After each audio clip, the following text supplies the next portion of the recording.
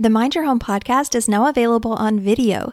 To watch the video associated with this episode and see any visuals that may be mentioned in the episode, follow the link in the description to the YouTube channel. You're listening to the Mind Your Home podcast. I'm your host, Mia Danielle, and I'm here to tell you that the number one thing you can optimize to give you more energy and happiness is your environment. If you're tired of the chaotic cycle and ready to feel energized at home with more simplicity, more energy, and less clutter, then welcome to the Mind Your Home podcast.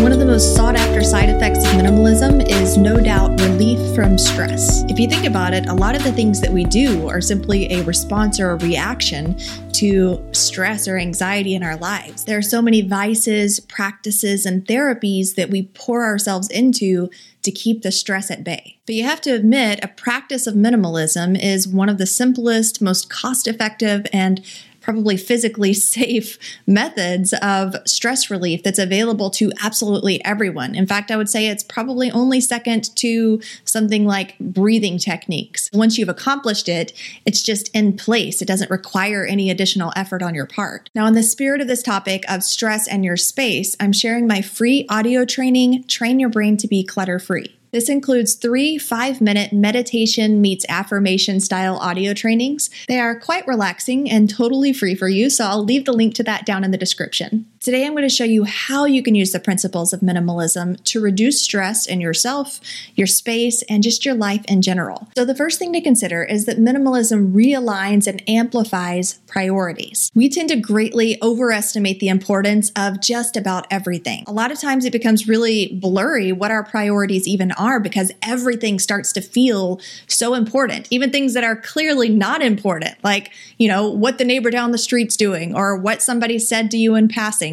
There are so many things that vie for our attention. And because we feel that everything is so very important, a lot of times we convince ourselves that we need to do, have, or be everything that catches our attention. We force so much stuff onto our plates, belongings, schedules, responsibilities, all of these things. We just cram it all in and force it all onto our plate to the point where honestly, sometimes we can't stop. Have you ever experienced that before where you're super busy and you're go, go, go, and then all of a sudden you have a period of lull where you don't have as much to do and you feel like, am I forgetting something? Is something wrong? And you start trying to think of other things that you can cram onto your plate. Our bodies get so used to operating in overdrive that it almost feels like something's not quite right when they're not. So many people experience insomnia because they can't shut down the machine when it's time to sleep. Anxiety pill usage is at a max, and alcohol and drugs are used as part of a daily diet for a huge portion of the population. So minimizing and using the principles of minimalism in all of these areas, in your schedule, in your house and your belongings, and the things that you allow to take your attention and to give a care about, honestly, can really help to alleviate this whole squirrel effect. When you stop caring about every little thing and truly prioritize what it is that you want out of your life, you can minimize the overwhelming excess and breathe a whole lot easier. The second consideration is that decluttering, the act of letting go itself, actually has cathartic effects. It's relieving and it places you in a position of choice, which also places you in a position of power. So this can help to build confidence, but also to give stress an outlet to physically work its way out of your body. How many of you know that when you start getting stressed, you store that tension in your muscles and in different areas of your body? So moving your body and physically releasing things and letting go of stuff gives you an outlet to release that stress. Now, to choose, of course, is to reject. So I encourage you to really embrace this term of reject, even though it doesn't necessarily have a pretty connotation to it. A lot of people are afraid of the word rejection, but I encourage you to change the way that you think about that word. The entire course of our lives is pretty much based on a variety of rejections. Every decision you make is a rejection.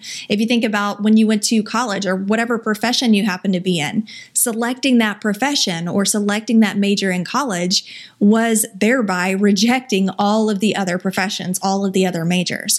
This is the case of every decision, every big decision and life choice and direction and transition that we've had in our entire lives.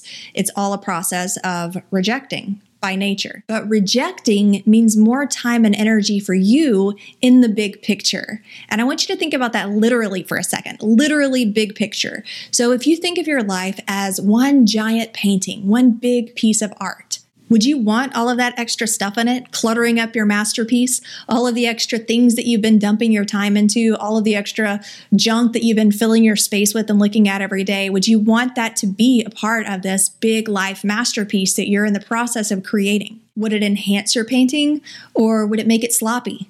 A lot of us are living just sloppy lives, kind of working through the day and slapping things together and overwhelming and not even taking a moment to stop and prioritize because it feels like everything is constantly going and falling apart. Some people are so stressed and just living sloppy lives like that because they're not taking the time to prioritize and reject the things that aren't important. And everything is just kind of slopped together and it feels very overwhelming, and they're constantly struggling through their day, trying to piece a bunch of things together just to make it through, while never being able to fully reap the benefits of what they're working so hard for. Treat your time like expensive chocolates instead of cheap popcorn, be a little bit stingy. Number 3 is that minimalism helps to control the ebb and flow of your energy. So here's the thing, our energy and stress are directly impacted by 2 things, our schedule and our environments. We gain our energy from our environment and we spend it in our schedule. Creating white space in your calendar, practicing saying no and rejecting those things that aren't important. I say this all the time. Your space can either drain you or it can fill you up. And I'm sure you've experienced that on some level inside of your own home. No matter where you live, you can create a space that rejuvenates your energy and fills you up. You just have to allow it. And you allow it by not holding on to everything and by rejecting the things that drain your energy. The clutter, broken junk that frustrates you, stacks of paper that give you anxiety attacks. That's where minimizing comes in, and why minimalism for stress relief is so important right there on the front lines in your home. So again, our environment has the ability to recharge, relax, and rejuvenate us. And then we spend that energy as we see fit by accepting and rejecting different options in our schedule with our time. When this gets out of balance on either end, our environments or our schedule, stress is inevitable. There is research-based evidence of the psychological effects of clutter, and I share all about it in this video to my left, so go check that out if you haven't already. Hey, are you ready to dive even deeper into holistic clutter-free spaces? Then you need to check out my free masterclass where I share my holistic clutter-free formula. The link is in the description.